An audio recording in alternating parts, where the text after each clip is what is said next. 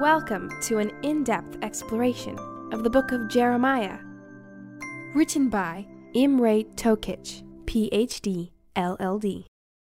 Edited for audio and produced by the Ambassador Group. Exploration 3. The Last 5 Kings of Judah. He defended the cause of the poor and needy, and so all went well. Is that not what it means to know me? Jeremiah 22 and verse 16. Famed Russian writer Fyodor Dostoevsky spent 4 years in a Siberian prison in the 1800s for subversive political activities. Later, writing about his experiences, he talked about some of his fellow prisoners' utter lack of remorse for their terrible behavior. Quote, "In the course of several years, I have never saw a sign of repentance among these people, not a trace of despondent brooding over their crimes, and the majority of them inwardly considered themselves absolutely in the right." End quote. So wrote Joseph Frank on page 95 of his book entitled Dostoevsky, The Years of Ordeal, 1850 through 1859. Dostoevsky could have been talking about, with the exception of Josiah, the 5 kings who ruled Judah during the ministry of Jeremiah. One after another, these men seemed totally unrepentant for their actions, even as it became clearer and clearer that their actions were bringing the calamities that the Lord, through Jeremiah, had warned would come. It had never been God's intention to give Israel a king. By the end of this exploration, you will better understand why. You will understand, too, the severe pressure that poor Jeremiah faced during much of his unappreciated ministry.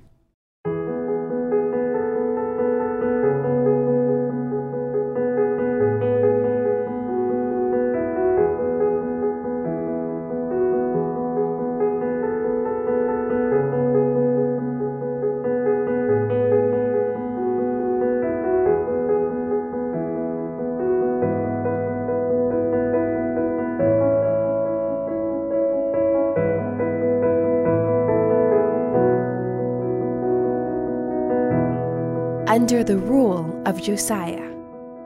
Josiah was the 16th king to rule in the southern kingdom. His dates were 640 through 609 BC. He became king at the age of 8, after more than half a century of moral and spiritual decline under his father Amon and grandfather Manasseh, 2 of the most evil kings in Judah. Josiah's reign lasted for 31 years. Unlike his ancestors, however, Josiah did that which was right in the sight of the Lord, despite an environment that worked against him. Born of a wicked king, beset with temptations to follow in his father's steps, and with few counselors to encourage him in the right way, Josiah nevertheless was true to the God of Israel. Warned by the errors of past generations, he chose to do right, instead of descending to the low level of sin and degradation to which his father and his grandfather had fallen. That character sketch was written by Ellen G. White in her book Prophets and Kings, page 384.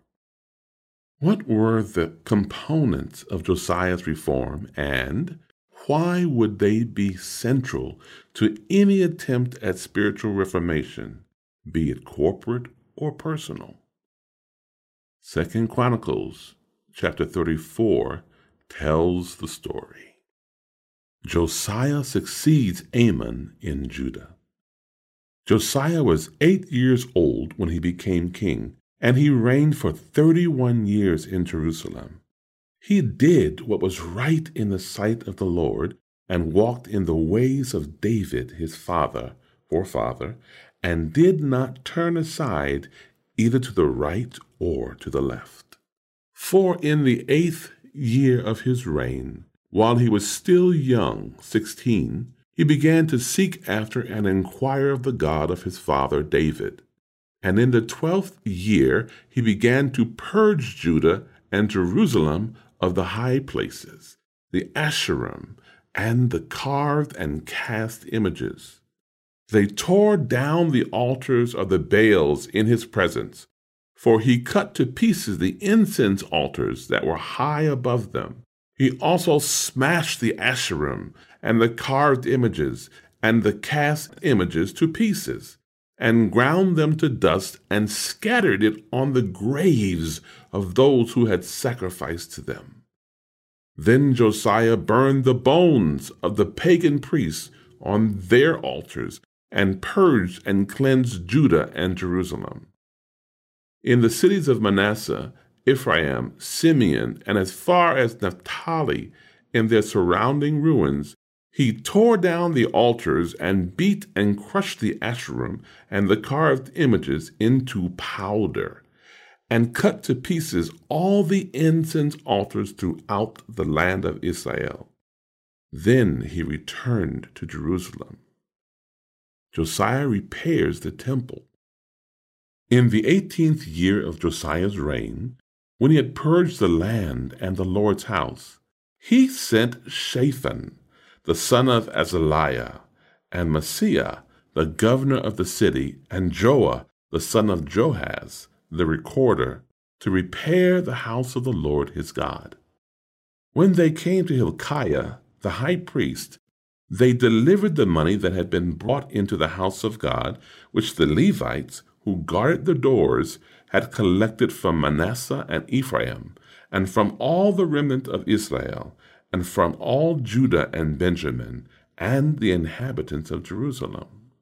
Then they gave it to the workmen who were appointed over the house of the Lord, and the workmen who were working in the house of the Lord gave it to others to repair and restore the house, the temple. They in turn gave it to the carpenters and builders to buy quarried stone and timber for couplings, trusses, braces, and to make beams for the houses which the kings of Judah had let go to ruin. The men did the work faithfully, with foremen over them to supervise and inspect their work. Jahath and Obadiah, the Levites of the sons of Merari, and Zechariah and Meshullam of the sons of the Kohathites and the Levites, all who were skillful with musical instruments. They were also in charge of the burden bearers who carried loads, and supervised all the workmen in any kind of service. And some of the Levites were scribes and officials and gatekeepers. Hilkiah discovers the lost book of the law. When they were bringing out the money which had been brought into the house of the Lord, Hilkiah the priest found the book of the law of the Lord given by Moses. Hilkiah told Shaphan the scribe, "I have found the book of the law in the house of the Lord." And he gave the book to Shaphan. Shaphan brought the book to the king, but first reported further to him, "Your servants are doing everything that was entrusted to them. They have emptied out the money that was found in the house of the Lord, and have delivered it into the hands of the overseers and the workmen." Then Shaphan the scribe told the king, "Hilkiah the priest has given me a book," and Shaphan read from it in the presence of the king. When the king heard the words of the law, he tore his clothes. Then the king commanded Hilkiah, Ahikam, the son of Shaphan, Abdon, the son of Micah, Shaphan the scribe, and Isaiah, a servant of the king, saying, "Go inquire of the Lord for me and for those who are left in Israel and in Judah in regard to the words of the book which has been found. For great is the wrath of the Lord which has been poured out on us, because our fathers have not kept and obeyed the word of the Lord to act in accordance with everything that's written in this book. Huldah the prophetess speaks. So Hilkiah and those whom the king had told went to Huldah the prophetess, the wife of Shallum, the son of Tokhath, the son of Hazra, keeper of the wardrobe. Now she lived in Jerusalem in the 2nd quarter, and they spoke to her about this. And she answered them, Thus says the Lord, the God of Israel, tell the man who sent you to me, Thus says the Lord, Behold, I am bringing evil on this place and on its inhabitants, all the curses that are written in the book which they have read in the presence of the king of Judah, because they have abandoned, rejected me, and have burned incense to other gods, in order to provoke me to anger with all the works of their hands. My wrath will be poured out on this place, and it will not be extinguished. There is a footnote regarding God's wrath not being extinguished, which says in 2 Chronicles chapter 34 and verse 25, God's wrath would not be extinguished, but that does not mean it would go on forever. It means it will consume all of what it was meant to consume. Now let's continue. Verse 26 says, But you shall say the following to King Josiah of Judah, who sent you to inquire of the Lord. Thus says the Lord God of Israel concerning the words which you have heard, because your heart was gentle and penitent, and you humbled yourself before God when you heard his words against this place and its inhabitants, and humbled yourself before me, and tore your clothes and wept before me. I also have heard you, declares the Lord. Behold, I will gather you to your fathers in death, and you shall be gathered to your grave in peace. And your eyes shall not see all the evil which I am going to bring on this place and on its inhabitants. So they brought back word to the king. Then the king sent word and gathered all the elders of Judah and Jerusalem. And the king went up to the house of the Lord with all the men of Judah, the inhabitants of Jerusalem, the priests, the Levites, and all the people, from the greatest to the least. And he read aloud so they could hear all the words of the book of the covenant, which was found in the house of the Lord. Josiah's good reign. Then the king stood in his place and made a covenant before the Lord, to walk after and obey the Lord, and to keep his commandments, his testimonies, and his statutes with all his heart and with all his soul, to perform the words of the covenant written in this book. Further, he made all who were present in Jerusalem and Benjamin stand with him in confirmation of it. So the inhabitants of Jerusalem acted in accordance with the covenant of God, the God of their fathers. Josiah removed all the pagan repulsive things from all the lands belonging to the descendants of Israel, and made all who were present in Israel serve the Lord their God. Throughout his lifetime, they did not turn from following the Lord God of their fathers. Josiah's reform consisted of two main components. First, it was getting rid as much as possible of anything and everything that smacked of idolatry. That is, he worked to remove the evil practices that had arisen in the nation. But that was only the first step. An absence of evil or wrong practices doesn't automatically mean that good will follow. Second, after hearing the book of the law read to him, the king made a covenant before the Lord to keep his commandments and his testimonies and his statutes with all his heart and with all his soul, to perform the words of the covenant which are written in this book. That was 2 Chronicles chapter 34 and verse 31. Let's listen to the last two verses of that chapter from the New Living Translation. What do these verses tell you about the power of a good example, especially among people in positions of power and influence? 2 Chronicles chapter 34, verses 32 and 33. And he required everyone in Jerusalem and the people of Benjamin to make a similar pledge. The people of Jerusalem did so, renewing their covenant with God, the God of their ancestors. So Josiah removed all detestable idols from the entire land of Israel and required everyone to worship the Lord their God. And throughout the rest of his lifetime, they did not turn away from the Lord, the God of their ancestors. Think long and hard, introspectively.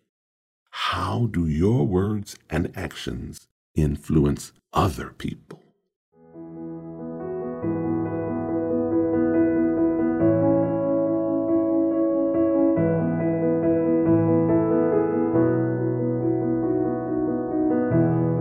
Jehoahaz and Jehoiakim, another descent. Jehoahaz, also known as Shallum, was 23 years old when he succeeded his father, Josiah, on the throne. His reign lasted only 3 months. Pharaoh replaced him with his brother Jehoiakim because Jehoahaz was not favorable toward Egyptian politics. Jehoahaz was taken to Egypt, and there he died. There are 2 biblical references that report this. 2 Chronicles chapter 36 and verse 4. The king of Egypt then installed Eliakim, the brother of Jehoahaz, as the next king of Judah and Jerusalem, and he changed Eliakim's name to Jehoiakim. Then Necho took Jehoahaz to Egypt as a prisoner. And 2 Kings chapter 23, verses 31 through 34. Jehoahaz was 23 years old when he became king, and he reigned in Jerusalem 3 months. His mother was Hamutal, the daughter of Jeremiah from Libnah. He did what was evil in the Lord's sight, just as his ancestors had done. Pharaoh Necho put Jehoahaz in prison at Riblah in the land of Hamath to prevent him from ruling in Jerusalem. He also demanded that Judah pay 7,500 pounds of silver and 75 pounds of gold as tribute. Pharaoh Necho then installed Eliakim, another of Josiah's sons, to reign in place of his father, and he changed Eliakim's name to Jehoiakim. Jehoahaz was taken to Egypt as a prisoner, where he died. The king that followed Jehoahaz was Jehoiakim, who reigned from 609 to 598 BC. He was the son of Josiah. When Nebuchadnezzar took Jerusalem, Jehoiakim was taken to Babylon along with vessels from the temple. Jeremiah again warned the people that their new king was leading the nation down a wrong path. What were some of the issues with Jehoiakim that brought such a stern rebuke from the Lord? Let's listen to Jeremiah chapter 22, verses 1 through 19 from the New Living Translation. This is what the Lord said to me. Go over and speak directly to the king of Judah. Say to him, listen to this message from the Lord, you king of Judah, sitting on David's throne. Let your attendants and your people listen too. This is what the Lord says. Be fair-minded and just. Do what is right. Help those who have been robbed. Rescue them from their oppressors. Quit your evil deeds. Do not mistreat foreigners, orphans, and widows. Stop murdering the innocent. If you obey me, there will always be a descendant of David sitting on the throne here in Jerusalem. The king will ride through the palace gates in chariots and on horses with his parade of attendants and subjects. But if you refuse to pay attention to this warning, I swear by my own name, says the Lord, that this palace will become a pile of rubble. A message about the palace. Now, this is what the Lord says concerning Judah's royal palace. I love you as much as fruitful Gilead and the green forest of Lebanon. But I will turn you into a desert with no one living within your walls. I will call for wreckers who will bring out their tools to dismantle you. They will tear out all your fine cedar beams and throw them on the fire. People from many nations will pass by the ruins of this city and say to one another, why did the Lord destroy such a great city? And the answer will be, because they violated their covenant with the Lord their God by worshiping other gods. A message about Jehoahaz. Do not weep for the dead king or mourn his loss. Instead, weep for the captive king being led away, for he will never return to see his native land again. For this is what the Lord says about Jehoahaz, who succeeded his father, King Josiah, and was taken away as a captive. He will never return. He will die in a distant land and will never again see his own country. A message about Jehoiakim. And the Lord says, what sorrow awaits Jehoiakim, who builds his palace with forced labor. He builds injustice into its walls, for he makes his neighbors work for nothing. He does not pay them for their labor. He says, I will build a magnificent palace with huge rooms and many windows. I will panel it throughout with fragrant cedar and paint it a lovely red. But a beautiful cedar palace does not make a great king. Your father, Josiah, also had plenty to eat and drink, but he was just and right in all his dealings. That is why God blessed him. He gave justice and help to the poor and needy, and everything went well for him. Isn't that what it means to know me, says the Lord? But you have eyes only for greed and dishonesty. You murder the innocent, oppress the poor, and reign ruthlessly. Therefore, this is what the Lord says about Jehoiakim, son of King Josiah. The people will not mourn for him, crying to one another, alas, my brother, alas, my sister. His subjects will not mourn for him, crying, alas, our master is dead, alas, his splendor is gone. he will be buried like a dead donkey, dragged out of Jerusalem and dumped outside the gates. The Lord, speaking through Jeremiah, had very sharp words for this corrupt and covetous ruler. Jehoiakim was an oppressive and greedy king who imposed heavy taxes in Judah in order to pay the Egyptians. In order to get the silver and gold demanded as tribute by Pharaoh Necho, Jehoiakim collected a tax from the people of Judah, requiring them to pay in proportion to their wealth. Worse, using forced labor, he had elaborate construction done on his own palace in defiance of the Torah, which was clear about paying people for their work. Thou shalt not defraud thy neighbor, neither rob him. The wages of him that is hired shall not abide with thee all night until the morning. That is Leviticus chapter 19 and verse 13.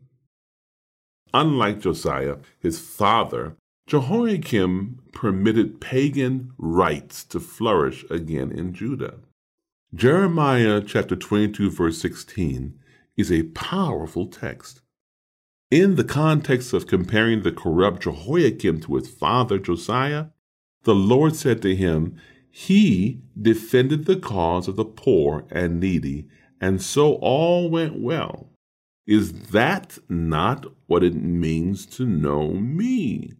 In other words, the true knowledge of God comes from how one treats those who are in need. It comes when we step out of ourselves to benefit those who can really do nothing for us in return. Again, as we notice all through the Bible, the Lord's concern for the poor and the helpless, as well as the obligation we have to help those who cannot help themselves. Here is a profound idea. The way we come to really know the Lord is by helping the poor and the needy. What does that mean?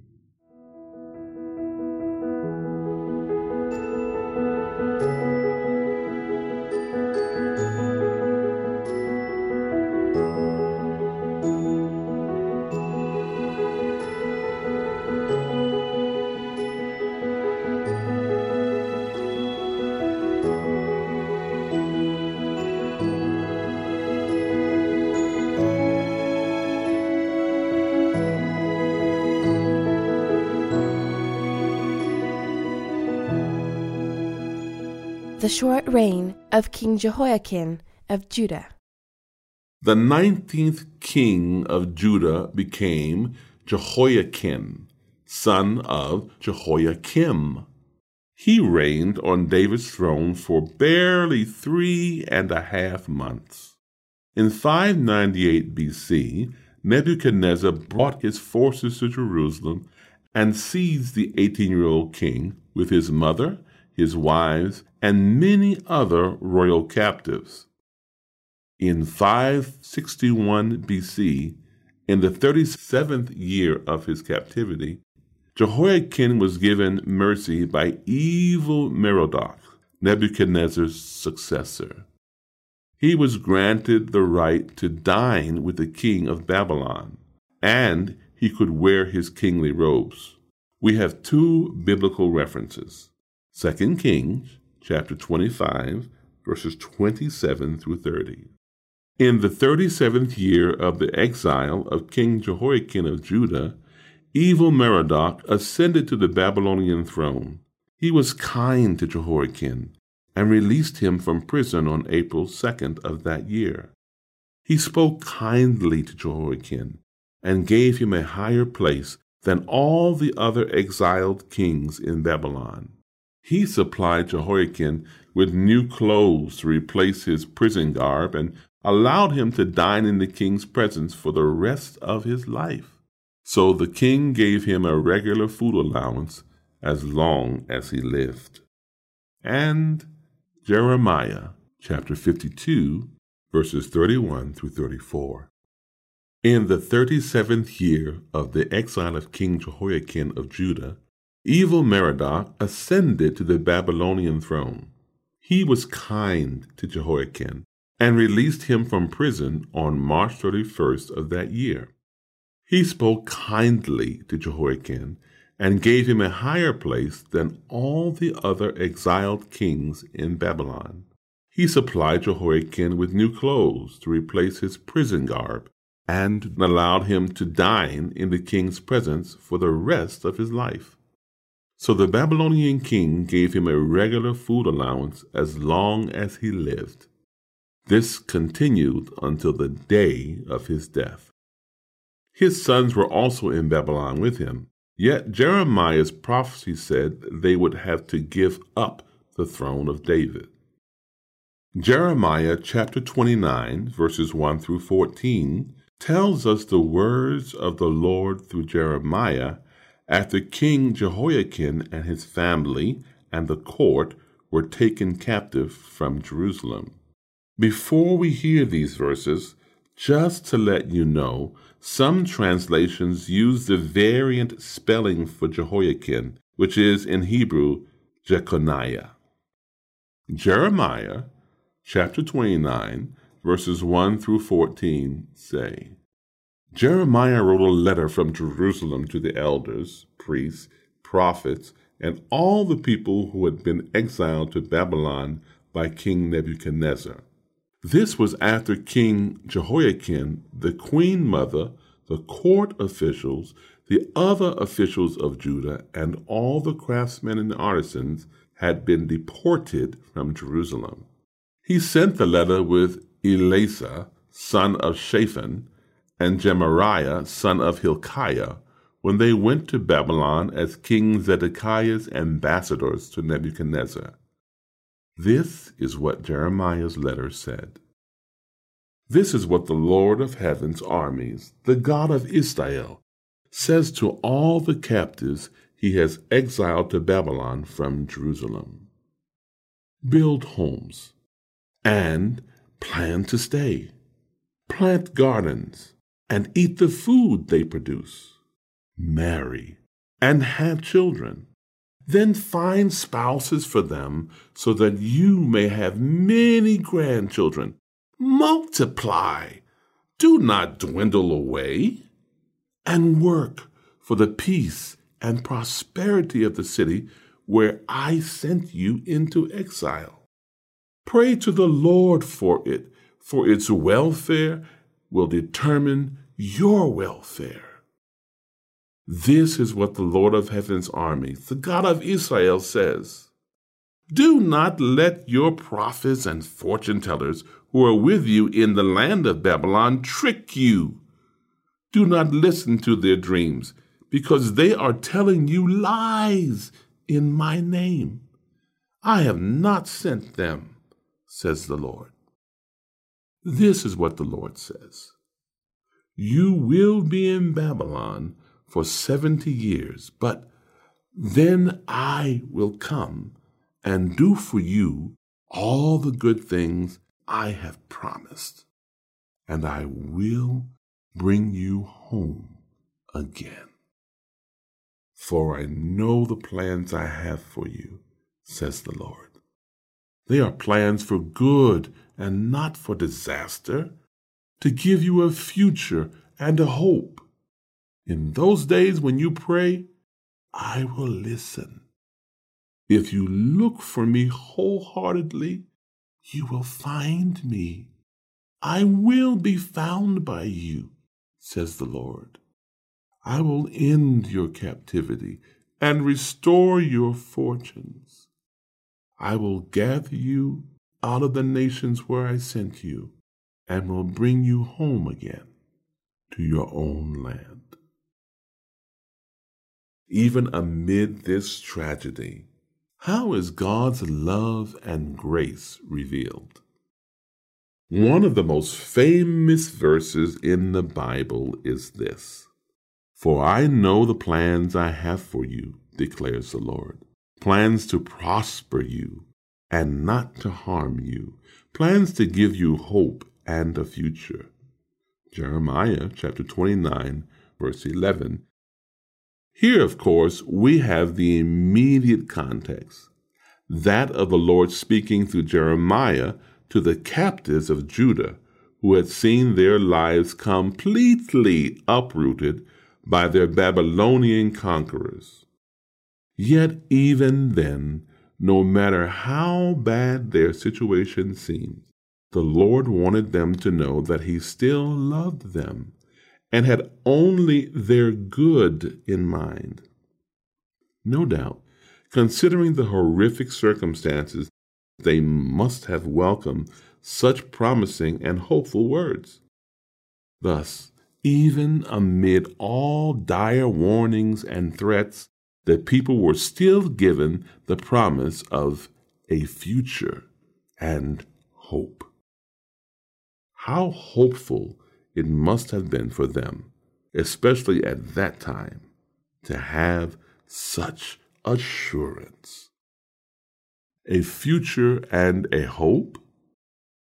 What promises can you claim from the Lord for a future and a hope even right now, regardless of your circumstances?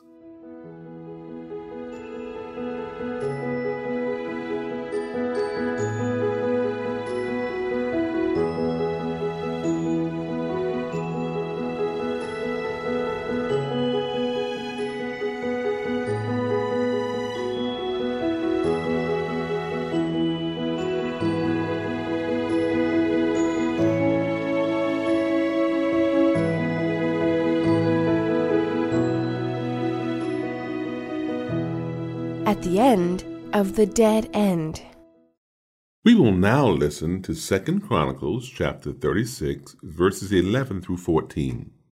2 questions for you to answer. What do these verses tell us about the last king of Judah before the final destruction of the nation? What spiritual principles of apostasy are revealed in these texts? Zedekiah was 21 years old when he became king, and he reigned in Jerusalem 11 years. But Zedekiah did what was evil in the sight of the Lord his God, and he refused to humble himself when the prophet Jeremiah spoke to him directly from the Lord. He also rebelled against King Nebuchadnezzar, even though he had taken an oath of loyalty in God's name. Zedekiah was a hard and stubborn man, refusing to turn to the Lord, the God of Israel.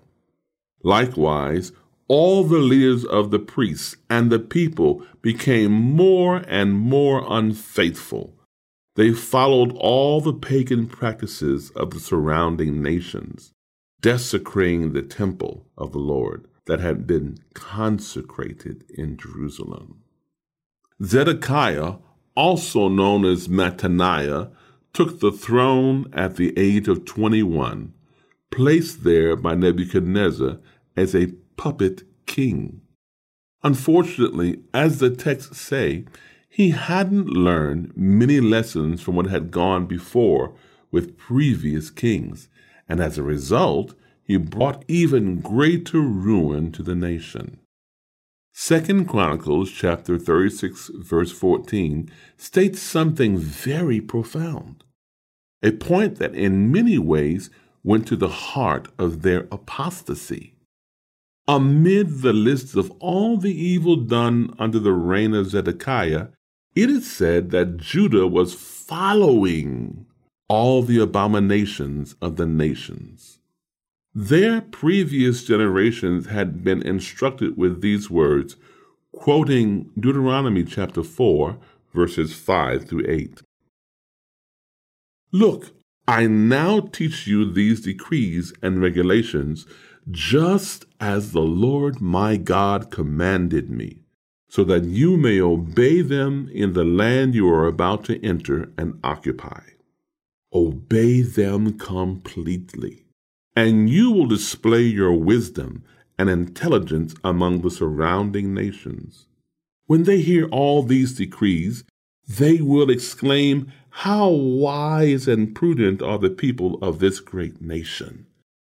For what great nation has a God as near to them as the Lord our God is near to us whenever we call on him?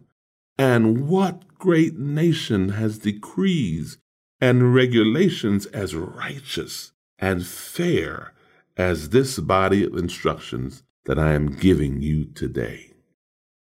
There they were, hundreds of years after the Exodus, hundreds of years as the covenant people who were to be a light and a beacon to the nations, and yet they were still so caught up in the prevailing culture, so caught up in the cultural and religious environment of their neighbors, that they were doing all the abominations of the pagans. Might there be a message here for you? Jeremiah chapter 38, verses 14 through 18. What did the king ask him, and why? One day Zedekiah sent for Jeremiah and had him brought to the third entrance of the Lord's temple. "I want to ask you something," the king said, "and don't try to hide the truth." Jeremiah said, "If I tell you the truth, you will kill me. And if I give you advice, you won't listen to me anyway." So King Zedekiah secretly promised him, "As surely as the Lord our Creator lives, I will not kill you or hand you over to the men who want you dead." Then Jeremiah said to Zedekiah, "This is what the Lord God of heaven's armies, the God of Israel, says. If you surrender to the Babylonian officers, you and your family will live, and the city will not be burned down. But if you refuse to surrender, you will not escape. The city will be handed over to the Babylonians, and they will burn it to the ground." The Lord had made it clear on numerous occasions that the nation was to submit to the rule of Babylon, that this conquest was punishment for their iniquity. Zedekiah, however, refused to listen, and he formed a military alliance against Nebuchadnezzar. Israel relied heavily on the hope of an Egyptian military victory, but Nebuchadnezzar was victorious over Pharaoh's army in 597 BC. This defeat permanently sealed the fate of Jerusalem and the nation, despite so many opportunities to repent, to reform, to be revived. Judah refused. We as a church have been raised up to proclaim a message to the world that no one else in the world is proclaiming. In many ways, that is very similar to what Judah was to do. What lessons do you learn from their mistakes? And do you see history repeating itself? In what way? How so?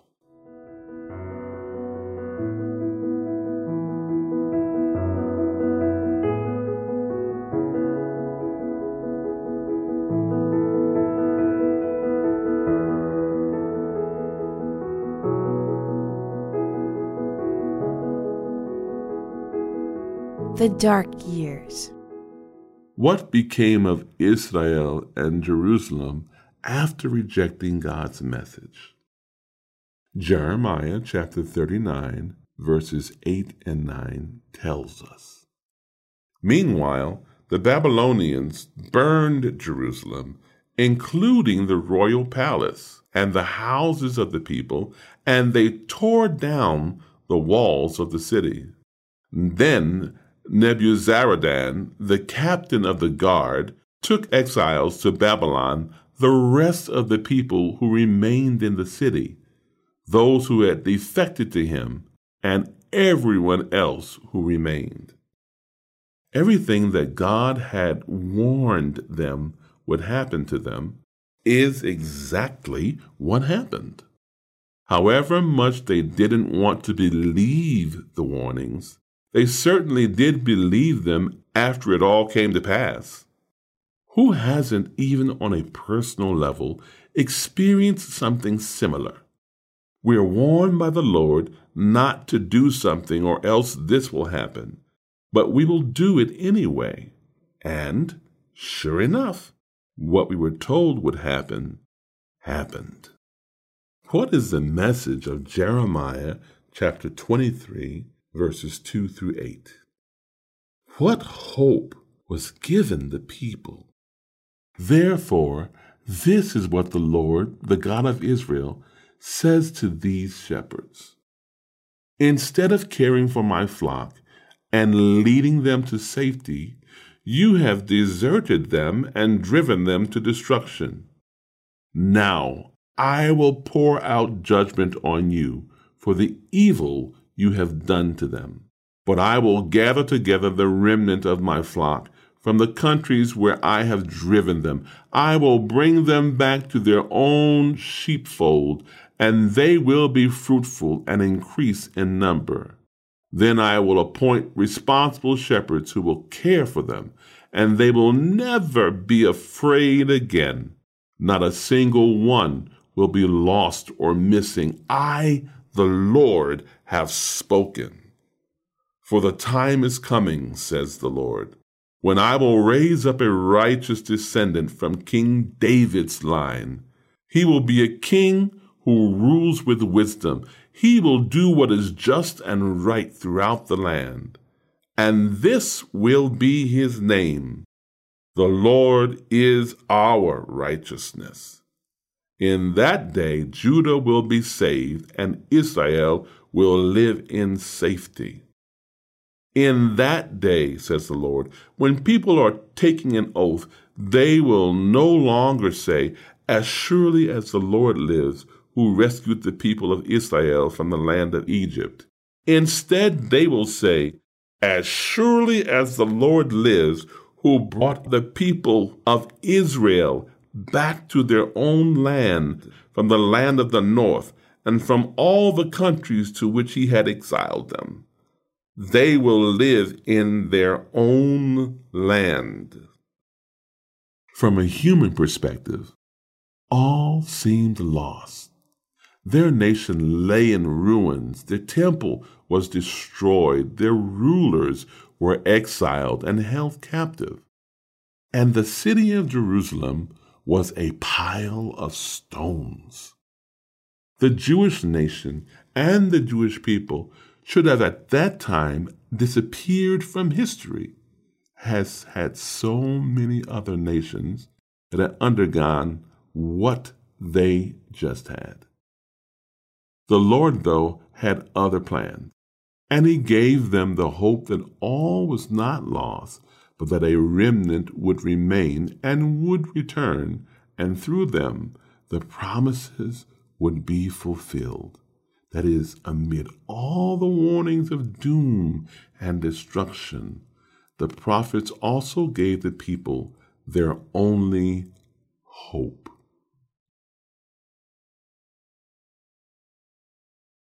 From a human perspective, all seemed lost. Their nation lay in ruins. Their temple was destroyed. Their rulers were exiled and held captive. And the city of Jerusalem was a pile of stones. The Jewish nation and the Jewish people should have at that time disappeared from history, as had so many other nations that had undergone what they just had. The Lord, though, had other plans, and he gave them the hope that all was not lost, but that a remnant would remain and would return, and through them the promises would be fulfilled. That is, amid all the warnings of doom and destruction, the prophets also gave the people their only hope. The dark years of destruction and death, marking the end of the kingdom of Judah, would have brought despair to the stoutest heart had it not been for the encouragements in the prophetic utterances of God's messengers. Through Jeremiah in Jerusalem, through Daniel in the court of Babylon, through Ezekiel on the banks of the Chebar, the Lord in mercy made clear His eternal purpose and gave assurance of His willingness to fulfill His chosen people the promises recorded in the writings of Moses. The Lord in mercy made clear His eternal purpose and gave assurance of His willingness to fulfill to His chosen people the promises recorded in the writings of Moses. That which He had said He would do for those who should prove true to Him, He would surely bring to pass. The word of God liveth and abideth forever. 1 Peter 1:23. You probably guessed correctly. That was another insight from Ellen G. White's book entitled Prophets and Kings.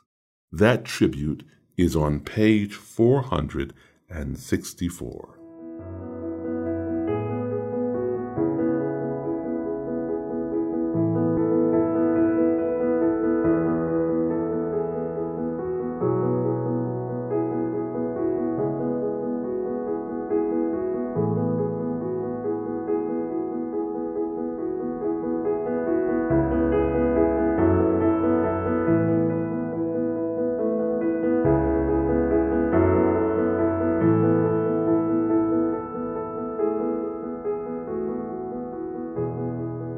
Let's continue exploring. In the closing years of Judah's apostasy, the exhortations of the prophets were seemingly of but little avail. And as the armies of the Chaldeans came for the third and last time to besiege Jerusalem, hope fled from every heart. Jeremiah predicted utter ruin, and it was because of his insistence on surrender that he had finally been thrown into prison. But God left not to hopeless despair the faithful remnant who were still in the city. Even while Jeremiah was kept under close surveillance by those who scorned his messages, there came to him fresh revelations concerning heaven's willingness to forgive and to save, which have been an unfailing source of comfort to the Church of God from that day to this. Again, the words of Ellen G. White in her book, Prophets and Kings, on page 466. The phrase, heaven's willingness to forgive and to save. Think about all the ways that we have been shown heaven's willingness to forgive and save. After all, the cross alone should tell us about this willingness. We have the Word of God, which reveals to us the plan of salvation. We've been given the spirit of prophecy, a wonderful gift. What other ways have we been shown heaven's willingness to forgive and to save? Here are a few points to ponder and some questions to consider. Jeremiah chapter 42, verse 2.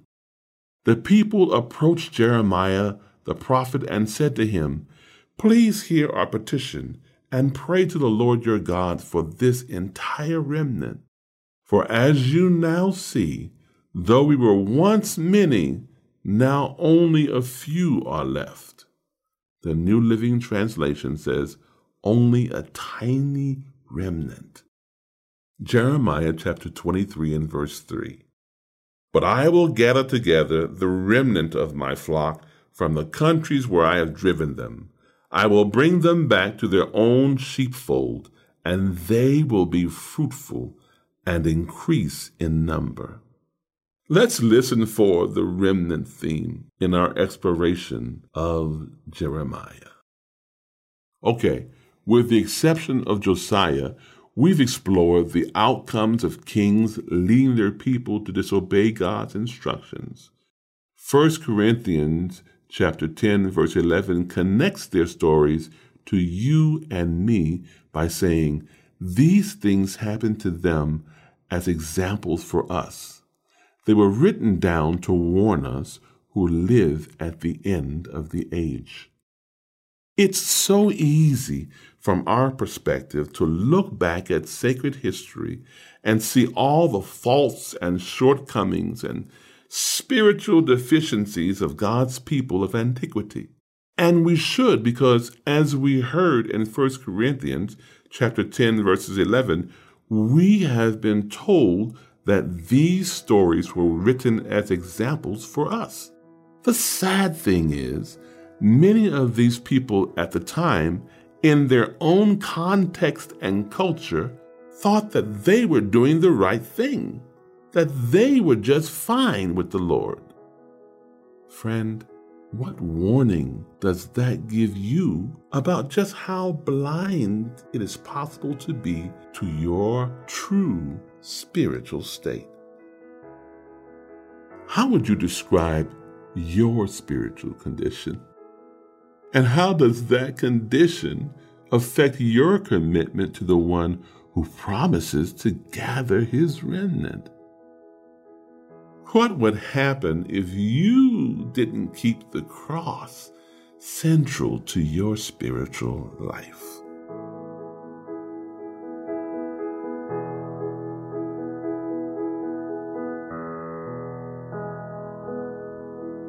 ambassadorgroup.org. Thank you for exploring with us.